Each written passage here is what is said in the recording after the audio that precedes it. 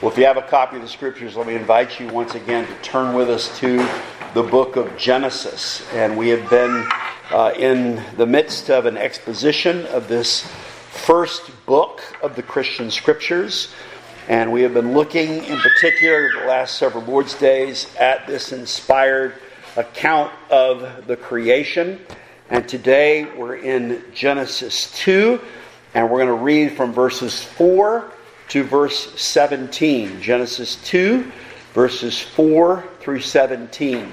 Let me invite you, as you're able, let's stand again in honor of the reading and hearing of God's Word.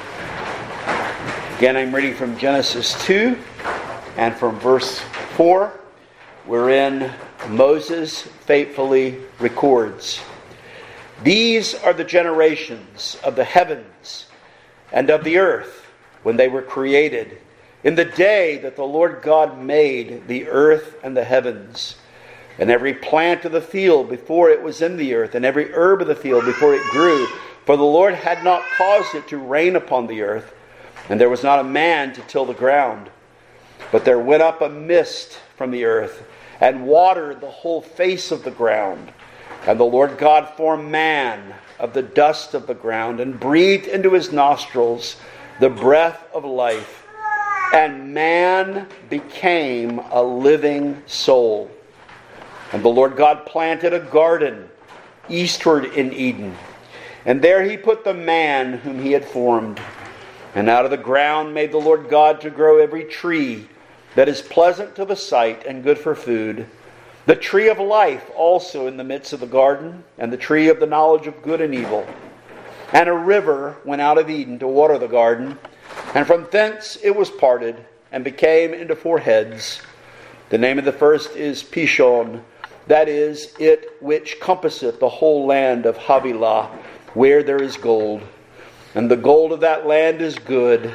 There is bdellium and the onyx stone.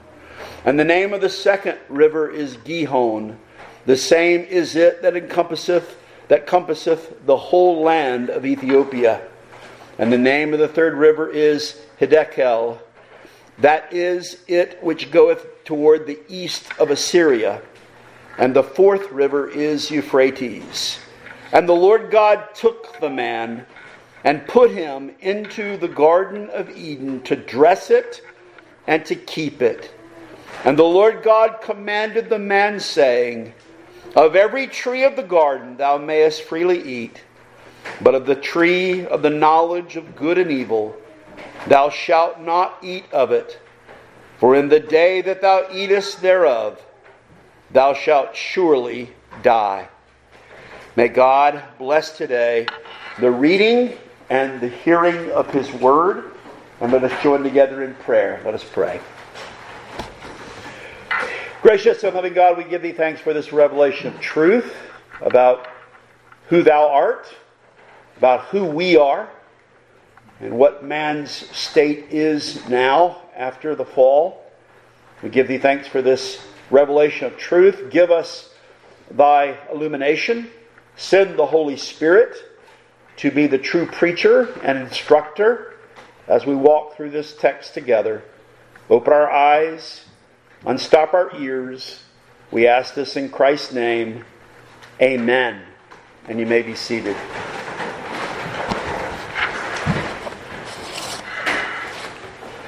Thomas Boston was a noted Scottish Presbyterian and Puritan who lived from 1676 to 1732. Among his best-known writings was a book titled Human Nature in its Fourfold State. This book was so popular in its day that it was said at one time that nearly every home in Scotland had a copy of the Bible and a copy of Boston's work, Human Nature, in its fourfold state. As the title indicates, Boston suggested that the entire history and condition of mankind could be understood as divided into four states. He said, first of all, there was man in the state of innocency. Man before the fall. And this is described for us in Genesis chapters 1 and 2. Second, then, he said, there is man in his fallen state. The condition of unregenerate men after Genesis 3, which will describe man's fall into sin. Third, he said, there are those who come to faith and they are regenerated by God. And he said, such persons are men in the state of grace. These are redeemed men who are living in this world. They're saved, although there are remaining corruptions within them. And then fourthly and finally, he said, there will be man in the state of glory. Man in the state of glory. That one day, at the return of Christ, at the final resurrection, men will enter into the resurrection state. Fallen men, unregenerate men will enter into hell, while redeemed men will be with the Lord forever. And he said, that's it. You can break down all of human existence according to these four states, the fourfold state of man. Man in innocence, fallen man, redeemed man, and glorified man.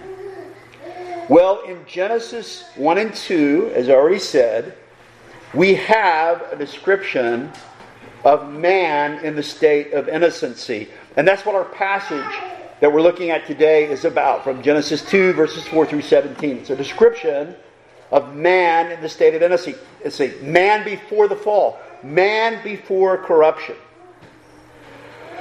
We might draw an analogy. I don't know if you're somebody who collects things. I know there are people who collect various things. One of my favorite shows to sometime to sit down and watch is Antiques Roadshow, and see people who bring in their things that they've collected and so forth. And you know, if you collect things, might be mechanical devices, might be toys, whatever it is, what's always going to be increase the value of that thing? If it's in a pristine condition, if it's still in the box, if you've got those, 1977 Star Wars figures that are still in the box, if it's in the pristine condition, that's going to increase the value of it. Well, what we see, if I could draw this dim analogy, in Genesis 2, 4 through 17, is a picture of man in his pristine state. Man in the state of his innocence. And as we turn to this passage, one of the questions we might ask about Genesis 2, starting here in verse 4, one might ask, why are we hearing this again? Didn't we already hear this? And indeed, if we go back and we look at Genesis chapter 1, we did have a description of the 6 days of creation, how God made all things in the space of 6 days, and all very good. And in fact, we've already read, if you look back at Genesis 1, verses 26 through 28 in particular, how on the 6th day, after God had created all the land creatures, that God had also created man. Man is a special part of the creation. We talked about this in verses 26 and 27, how man was made in the image and likeness of God, that man is distinct and different from all the other creatures. Why then are we hearing this again? And I think what we see in Genesis 2 is that Moses, guided by the Holy Spirit, was led to take us back once again. Because man is so special, because he is the crown of the creation, that Moses was guided by the Holy Spirit to tell us even more about the special creation of man, to give us more insight into man, and also to prepare us for understanding what will happen in Genesis 3 with the fall of man. Remember, we were told God looked at the creation. If you look back at chapter 1, verse 31, he saw everything was very good. We saw then last time on the seventh day in Genesis 2, 1 through 3, how God had rested on the seventh day. Not that God is tired, but the rest there was a ceasing from His labors because He contemplated the completion, the magnitude of His creation, and that it was right on that first Sabbath day for God, the Creator, to receive the worship of all of His creation. But now, as we'll see here, Moses is going to go back, tell us again some more things to expand our knowledge about this special creature man who's made in the image and likeness of God. And one of the things that he will tell us is about the special provisions that God made for man that were mentioned in that first brief description in Genesis 1, 26 and 28. About how God prepared a special living space for man in a place called Eden, creating a garden within it. And what is more, towards the end of our passage, we will learn how God, having made this special provision, that He also offered to man generously that he might eat of every tree that was there in the garden. But God also gave a prohibition to man. And He attached a special warning to that prohibition, a warning of consequences that would come if he did not obey God's word. Man's a special creature. And he's given special responsibilities. As Christ Himself will teach in Luke 12:48, "For unto whomsoever much is given, of him much shall be required." Only man made in the image of God, given much, but also much required. Well, let's turn now and let's look at our passage. If we look at Genesis 2 here, verses 4 through 17, we can divide our passage into three parts. The first part, verses 4 through 7, I'm going to describe this as a recap with expanded information on all of creation, really, but especially about the special creation of man. Secondly, then, in verses 8 through 14, we have a description of God planting a garden in Eden as a living space for the first man.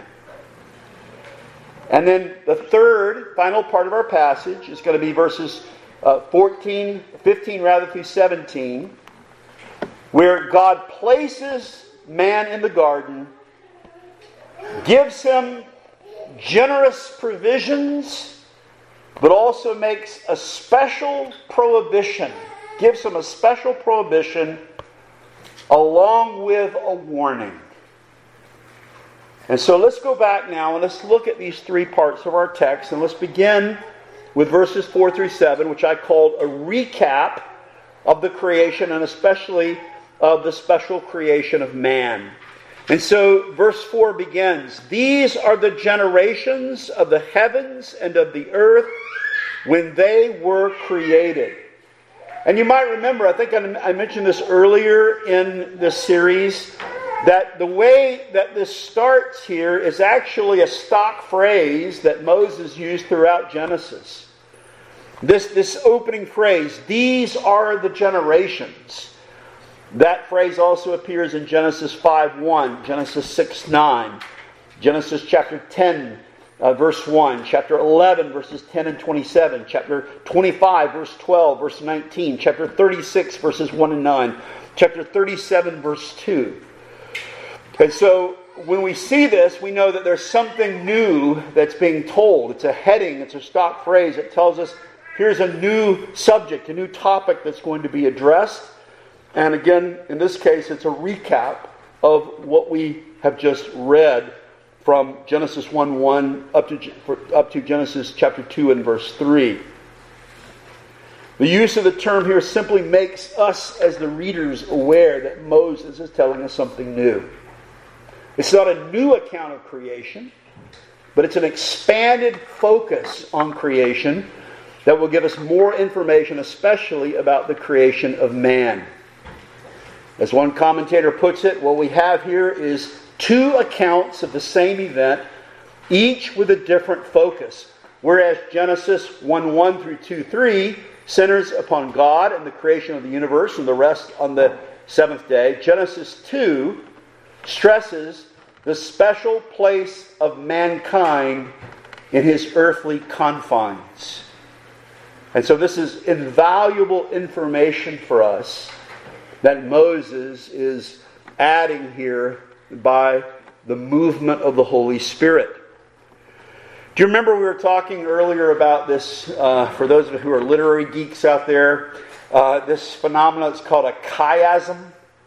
And it's a literary style. It can happen in any language, but it's very common in Hebrew.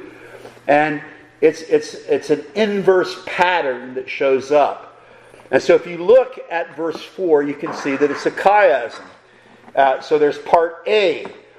These are the generations of the heavens and of the earth. Part B, when they were created. Part B prime, in the day that the Lord God made. And then A prime, the earth and the heavens. And also, if you look at this closely, you'll find something else interesting. If you look at that last phrase in verse 4, God made the earth and the heavens.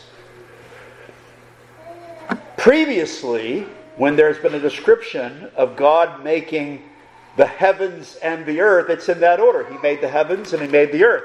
Look back at Genesis 1:1. In the beginning, God created the heaven and the earth. Look at chapter 2 and verse 1. Thus the heavens and the earth were finished. And look even at the beginning of verse 4. These are the generations of the heavens and of the earth. But now when we get to the end of verse 4, it reverses those. God made the earth and the heavens. And some people see that as an intentional change, because the writer is telling us, guided by the Spirit, that he's going to focus upon man on earth. The earthly events that involve man, who is the crown of the creation in this special place called the earth. And so at the end of this, again, rarely is nothing, never, not rarely, never is anything in Scripture by happenstance. It's always intentional. And so it's intentional here that we have this special focus that is given. Notice also a couple other things about this in verse 4. It says in verse 4, in the day that the Lord God made the earth and the heavens. And what is that a reference to? Some would say it's just a metaphorical reference to at this moment, at this particular time. But I think it's more likely, given that day so often means literally a day here in this historical narrative, that it's maybe just referring back to Genesis 1:1, God's ex nihilo creation of the building blocks of all things that He then takes and forms into the created order that we see all around us. Notice also in verse 4 one other thing. Notice how God is described here. It says, the Lord God made the earth and the heavens. And this is an interesting combination of two names or titles for God. The first one is Lord. And you may well know when you're reading the Old Testament in particular, and you come to the word Lord written in all capital letters as it is here. What the translators are telling you is that behind that is the special Hebrew name for God that consisted of 4 consonants. It's sometimes translated as Jehovah. In the Authorized Version, some modern translations, they use the word Yahweh.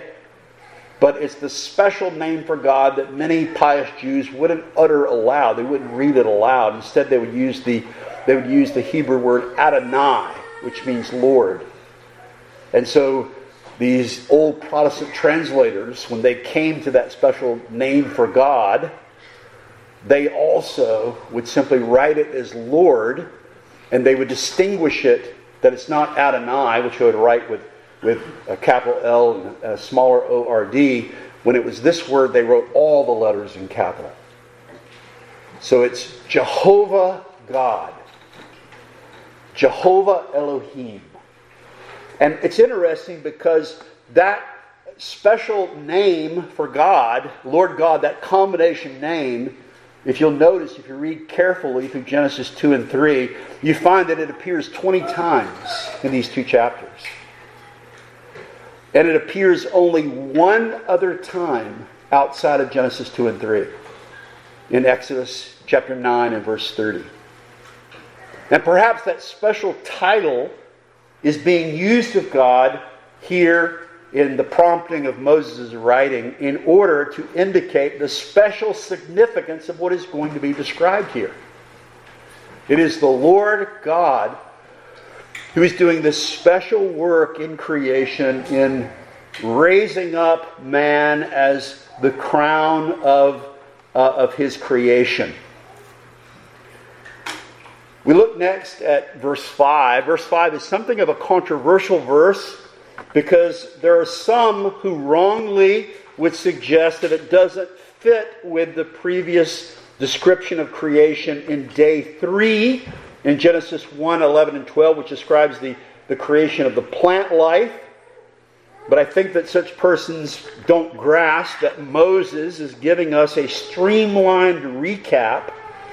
And again, his main focus is to focus on the creation of man. In verse 5 it says, "And every plant of the field before it was in the earth, and every herb of the field before it grew, for the Lord God had not caused it to rain upon the earth, and there was not a man to till the ground." And I think Moses here is simply taking us back indeed to day 3, as it's there in Genesis 1, 11, and 12, that God had on day 3, He had created plant life. But now we get the new information that rain had not been provided yet for the growth and flourishing of these things until the time of the creation of man on the 6th day. For indeed there would be no need for this. The purpose of this was indeed providentially to provide for the needs of man. And so at this point there was no man there to till or to steward it for food, that God had ordained that it would be there to provide for him. If you look back at chapter 1 verse 29, you might remember that God had said specifically that this plant life was given to man for food. It was part of the providential provision for him. The fact that there were no torrential rains before the fall was a sign of God's protection. For as the generation of Noah will discover, rain and floods can be devastating. God's provision in the pre-fall world was instead, as we hear in verse 6, of a miraculous mist that provided for the hydration of the earth. Look at verse 6. "But there went up a mist upon the earth and watered the whole face of the ground." Sometimes when we run into things like this, we must remember, we're talking about God here. We're talking about a God who can say, "Let there be light," and there's light. He can do as He pleases. He can work through, above, or beyond means. But He provided a different means pre-fall than post-fall. He provided this mist from the earth which watered the whole face of the ground. It's been pointed out that the Hebrew word here that is translated in the Authorized Version as mist, the word aid, might be rendered in a variety of ways. It might be rendered as streams, flow, waters of the deep, or here as mist. The only other place where this term in Hebrew appears in the Old Testament is in Job 36, verse 27, where it is translated as vapor. And so there's some mystery. The interpreters, the best scholars in the world, can't really understand what this is.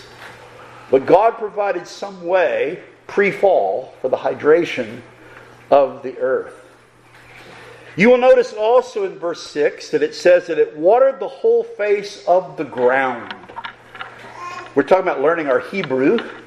We've already learned that behemoth, our English word behemoth, comes from a Hebrew word that's translated as cattle here in Genesis 1. We learned last time that the name for man, the Hebrew name for man is Adam, also the name of the first man. And the word for ground in Hebrew is Adamah. It's Adam and added AH on the end. And so the very name for man and the name of the first man comes from the word that means ground. The name of the first man is Adam.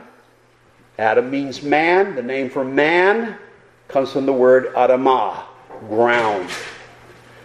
And what's being told us here, even before we're going to see the description of the creation of man from the dust of the earth, there's a preparation here that's being made for us to make what we've called previously in this series the creator-creature distinction. The creator-creature distinction. God is a spirit, and those who worship Him must worship Him in spirit and in truth. That's what Christ said to the Samaritan woman at the well in John 4:24. The psalmist David will say in Psalm 90 verse 2, "From everlasting to everlasting thou art God." God is everlasting. The Apostle Paul will write to Timothy words that we sometimes sing here. God is eternal, immortal, invisible.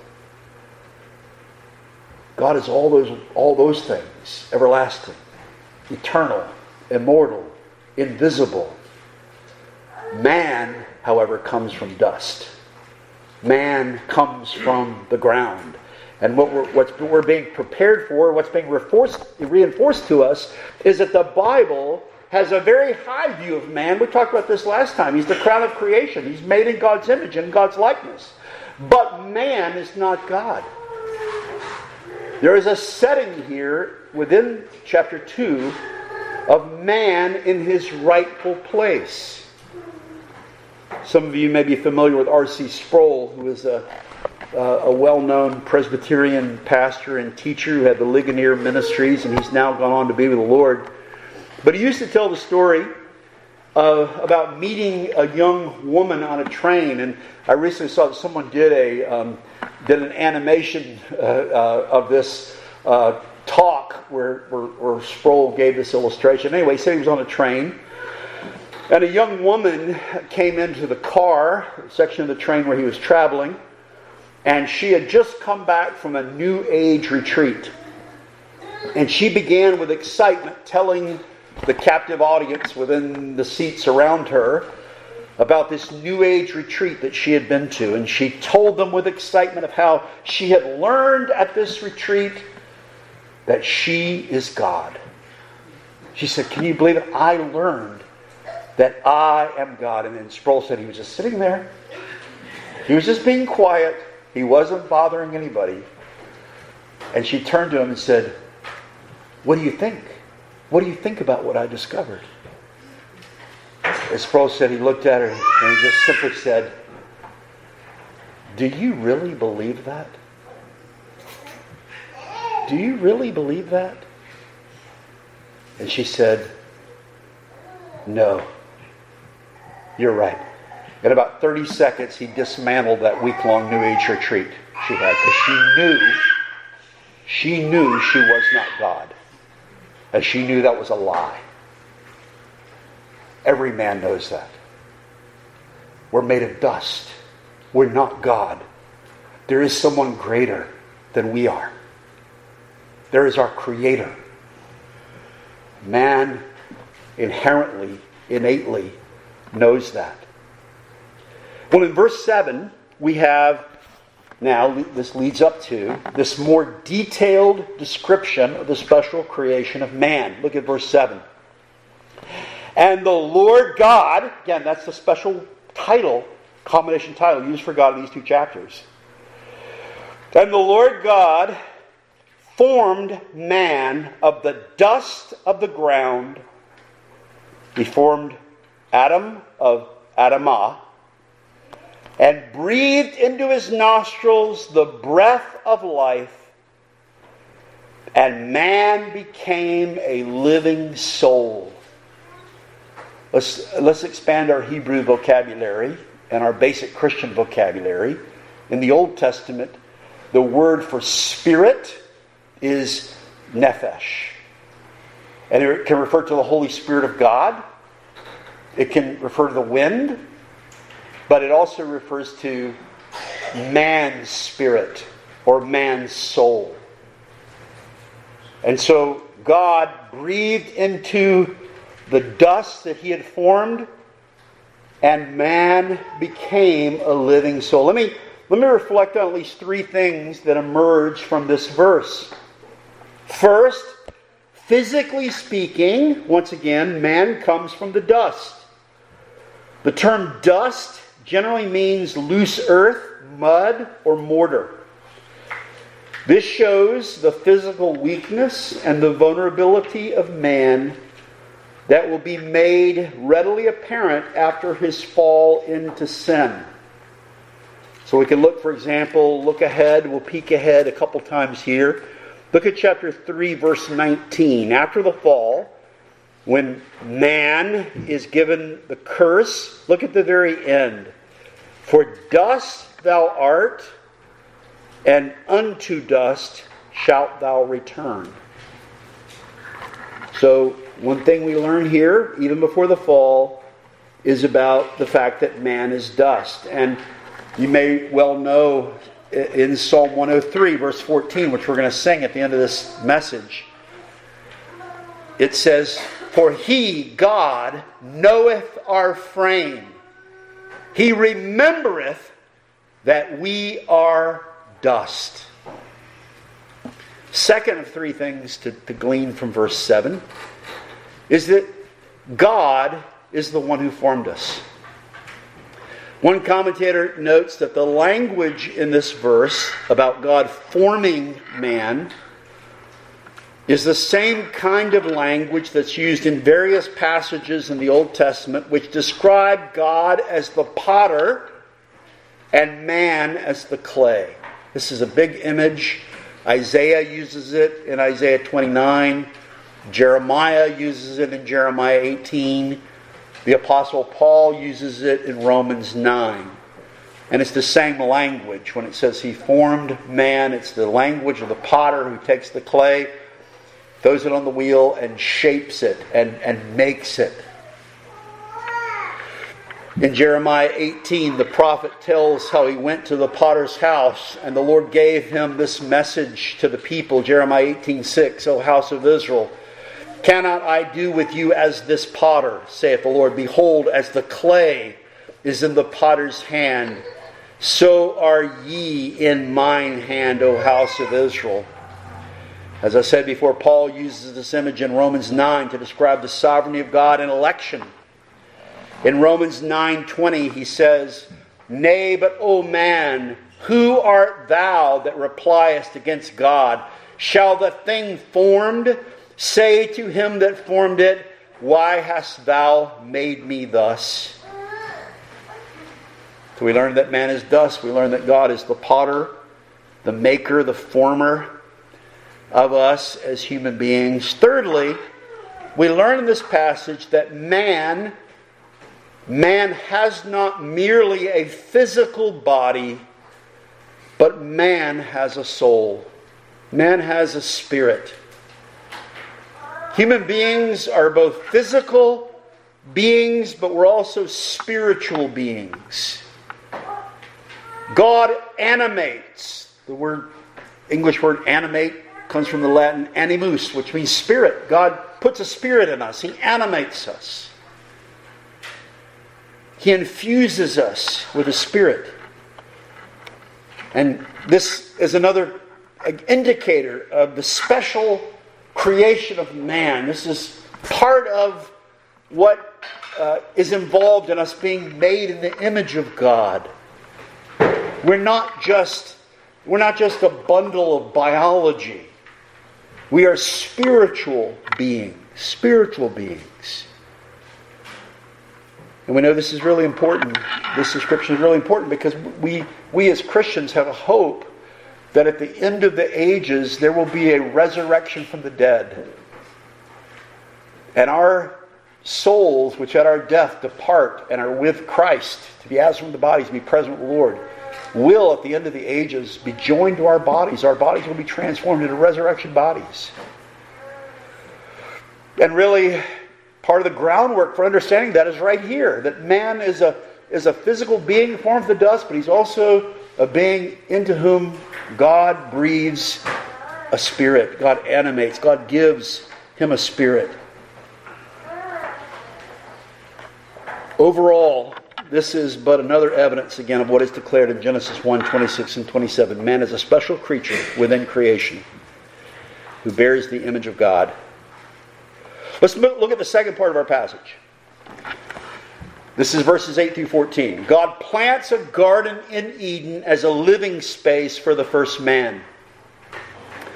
We read about this beginning in verse 8 as it says, "And the Lord God," special name that's used here, combination title used for God throughout this passage, "And the Lord God planted a garden eastward in Eden."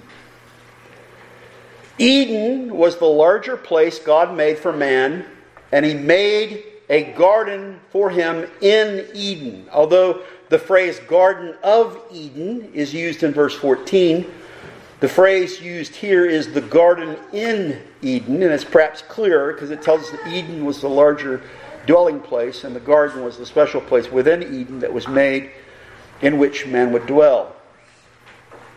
Though the origins of the word Eden is uncertain, some suggest it is related to terms that mean luxury or delight.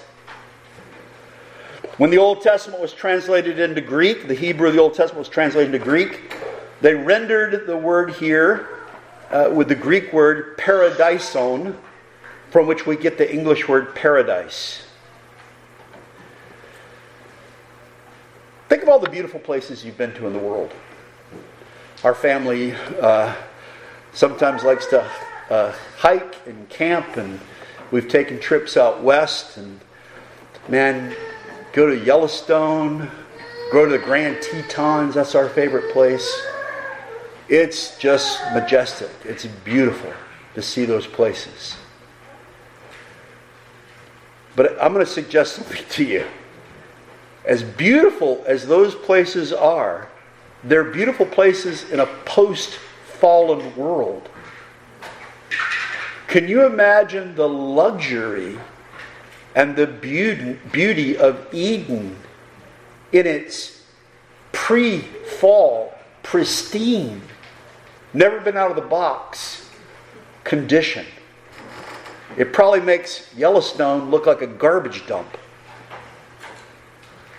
God made this beautiful dwelling place for man. And we're told briefly, also in verse 8, "And there he put the man whom he had formed." There's going to be an expansion upon this in verses 15 through 17.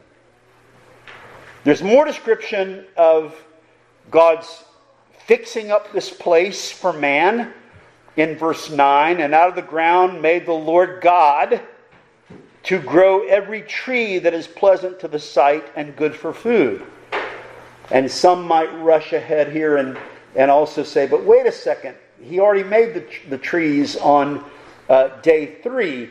But don't forget, this is a description of the special creation of Eden on day 6. And it was in this place called Eden that he was causing these trees to grow up that would provide for all the needs of man. And he could eat all these things that were good for food. And here we could draw another illustration. I mean, do you like eating good fruit? Yeah. Well, that's all post-Genesis 3 fruit we're eating and we think tastes so great. Can you imagine what pre-fall fruit tasted like? If we could have one bite of pre-fall fruit, we would think the stuff we're picking off the tree now is swill. And so God provided, in His goodness, He provided all these things. And there's a mention also then in verse 9 of 2 special trees. First of all, second half of verse 9, the tree of life also in the midst of the garden. It gives us a special location for the tree of life. And there's a mention again, if we peek over again to chapter 3 verse 22, after the fall, we learn something about the tree of life, because man is going to be forbidden from eating from the tree of life after the fall. But there's a mention there at the end of chapter 3, verse 22, that if one eats of the tree of life, he will live forever. That was accessible to pre-fall man, the tree of life.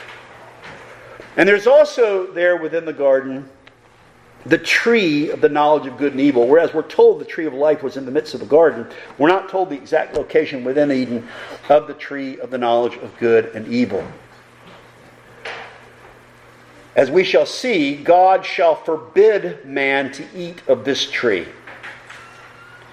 And there's been a lot of discussion, as you might imagine, over the years, over what is the meaning of the tree of the knowledge of good and evil. Here's what one commentator wrote. He said, "Some believe it signifies carnal knowledge, or ethical knowledge, or just plain evil. In reality, good and evil is," he used a literary term here, a merism, like heaven and earth. The tree of the knowledge of good and evil.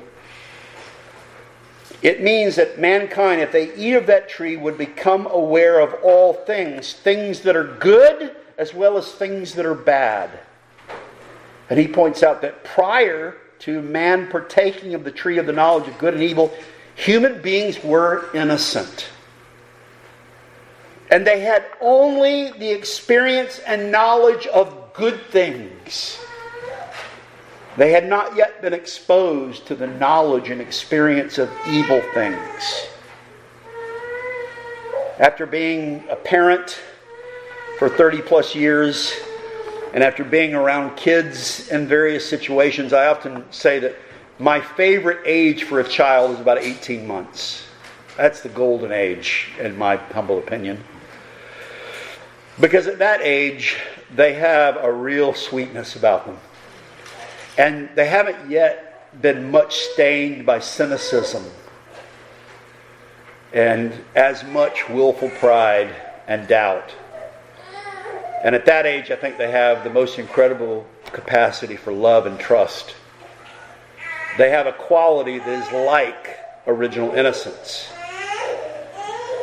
Now, if we can perhaps sense that in children who have inherited original sin and who have committed actual transgressions, what must the innocence of the first man have been like? He didn't even know what evil was. He only knew the good. It's like Yellowstone's a dump. Our fruit is swill. And we don't even know what it's like to be in the state of innocence and not even know what evil is. Sadly, we know evil all too well because we're living in a post-fallen world, aren't we? Well, what happened to the time? In verses 10 through 14, we have a description of 4 rivers that are provided for mankind within Eden. Verse 10, "And a river went out of Eden to water the garden, and from thence it was parted and became into 4 heads. The name of the first is Pishon or Pison. That is it which compasseth the whole land of Havilah, where there is gold, and and the gold of that land is good. There is bdellium and the onyx stone." And so he describes this first river. And by the way, again, we're living in a post-Genesis 3 world. We're also living in a post-flood age.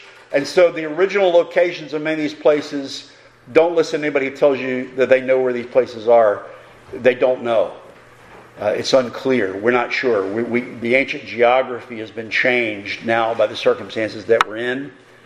What's interesting here is he mentions all these precious stones. I mean, you get the sense that it was said in Solomon's day, silver were like rocks. Well, imagine again what it was like in the pre-fallen world. Here are these gems and stones, precious things that are everywhere. The name of the second river is Gihon. It says it encompassed the whole land of Ethiopia. Behind that is the Hebrew word Cush. And then we get a little on more safer ground on knowing these places. The Hiddekel in verse 14, we think is the Tigris River. It goes east towards Syria, toward the east of Assyria. And the fourth river is the Euphrates. And this was one that was likely known well even in Moses' day, right? That's why he doesn't have to say much about it, because it's more easily locatable in a post-fallen world. Let's move on to the third part of the passage. God places the man in the garden and gives him a special prohibition along with a warning. It says in verse 15, "And the Lord God took the man," the Lord God, our combination title used throughout chapters 2 and 3. "And the Lord God took the man and put him in the Garden of Eden to dress it and keep it." And this is really, verses 15 through 17 is really expansion of what we were already told in the second half of verse 8. And there he put the man whom he had formed. Okay? So he's put there with two purposes as spelled out here. To dress it and to keep it. To dress it and to keep it. Man was made to be a sub-manager under God, who is the manager, capital M. So he's put there to dress it and to keep it. At least one commentator makes the point that the two terms here could also be understood as to serve and to obey. Man is put in the Garden of Eden to serve and to obey, to dress and to keep the garden. Man has been created to glorify God by serving and obeying Him. And then the Lord offers a commandment to the first man that includes a most generous provision for him and a clear prohibition. First, there is the generous provision in verse 16. And then there is the warning, the prohibition in verse 17, and then the warning at the end of verse 17. What is described here in verses 15 through 17 of Genesis 2 is something that is often called by theologians the covenant of creation, or the covenant of life, or the covenant of works. Calvin, in his commentary, called it a test of obedience. First, there is the most generous provision that is given to man. Verse 16, "And the Lord God commanded the man, saying, Of every tree of the garden thou mayest freely eat." That's a very generous provision. So many trees, so many fruits that man could eat of in the garden. But then there is the clear prohibition. First half of verse 17. "But of the tree of the knowledge of good and evil thou shalt not eat of it." And we get a clue here, don't we, as to how sin operates. We know it well. We know it from our own fallen experience. God provides for us a vast array of things that we might pursue that are good, that are wholesome, that are right, that are just, that are virtuous, that are soul-satisfying. And He prohibits from us things that would do us damage.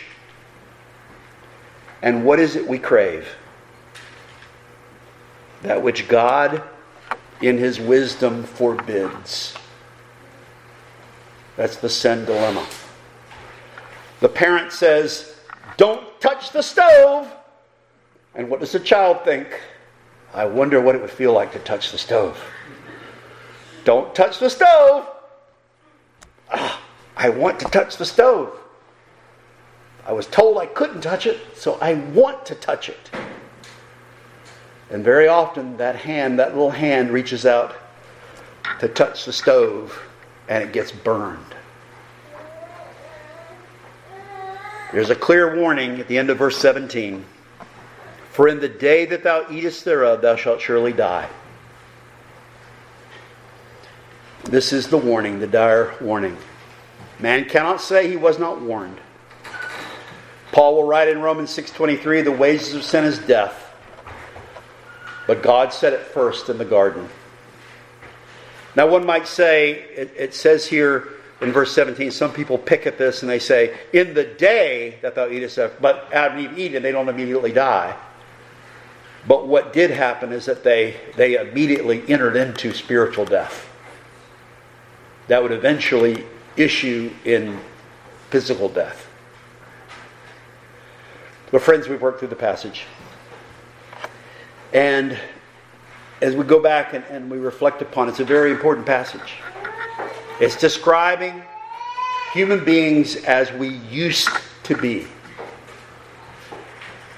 The Baptist Catechism, question 15, asks, what special act of providence did God exercise towards man in the estate wherein he was created? And it answers, when God had created man, he entered into a covenant of life with him upon condition of perfect obedience, forbidding him to eat of the tree of the knowledge of good and evil upon pain of death. That's a beautiful summary of what the covenant of creation, the covenant of life, or the covenant of works is. God made a provision. It demanded perfect obedience. It forbade, God's word forbade the eating of the tree of the knowledge of good and evil, and God gave the penalty. The penalty is death. And the truth is that man, in his pre-fallen state, had a pristine and untarnished free will. Sometimes we who are reformed in our theology, people will wrongly accuse us of not believing in free will. We believe in free will. We just believe that man's will has been damaged by sin. We believe, like Luther said, that man's will is in bondage to sin. We even have a whole chapter in our Confession of Faith about the free will. And in the second paragraph, chapter 9 of our confession, it says, man, in his state of innocency, had freedom and power to will and do that which was good and well-pleasing to God, but yet was mutable, so that he might fall from it. See? We had free will. Adam might have done what was right. And yet his will was mutable. And instead he did what was wrong. We'll see that later when we get to chapter 3. And this has put all of us in a place where we are today. Mankind has lost that state of innocency. We are now in a fallen state. And apart from God's grace, we have no spiritual ability to alter our circumstances. As one person said, we are like men who are drowning. And you can throw a rope to us all day long, but our arms are tied behind our backs. You can throw the rope out to us all you want. We can't grasp it. This is why God Himself must reach out in grace and grasp us, for we have no hands to hold on to the gospel. The Lord Jesus will say, as recorded in John 6:44, no man can come to me except the Father which hath sent me draw him.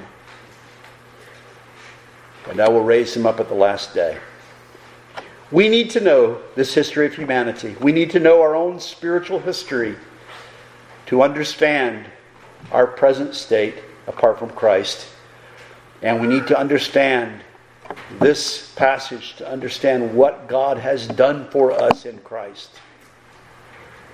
Let me just read one final passage from the New Testament.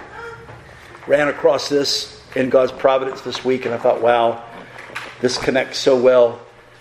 1 Corinthians 15, Paul is teaching about the final resurrection. And he said this, 1 Corinthians 15, verse 47. The first man, he said, is of the earth, earthy. The second man is the Lord from heaven. The first man was Adam. And he was earthy. The second man, the Lord Jesus Christ, is the Lord of heaven. He continues. 1 Corinthians 15:48. As is the earthy, such are they also that are earthy. As Adam became, so we are. And then he said of Christ, as is the heavenly, such are they also that are heavenly. We're earthy like Adam, but we can be linked to the Lord of heaven, the Lord Jesus Christ. And then he says of such ones, verse 49 of 1 Corinthians 15, and as we have borne the image of the earthy, we shall also bear the image of the heavenly. That's a great hope, isn't it? We who have borne the image of the earthy will bear the image of the heavenly. The Imago Christi restores what was lost and tarnished in the Imago Dei. To be in Christ is to have ourselves restored. And that is the great hope of the gospel. Amen? Let me invite you to stand together. Let's join in prayer. Gracious and loving God, we do give thee thanks for thy word and for this foundational account that we're having the privilege to meditate upon on these Lord's Day mornings together. Help us to understand these insights, these revelations that are given to us, to understand our history as human beings, maybe to help us understand where we are now, why it is we struggle sometimes to do what is right, to do what is virtuous, to do what is lovely. And help us to understand the one who lived the perfect life, Christ himself. And help us to pursue him by thy grace. We ask this in Christ's name. Amen.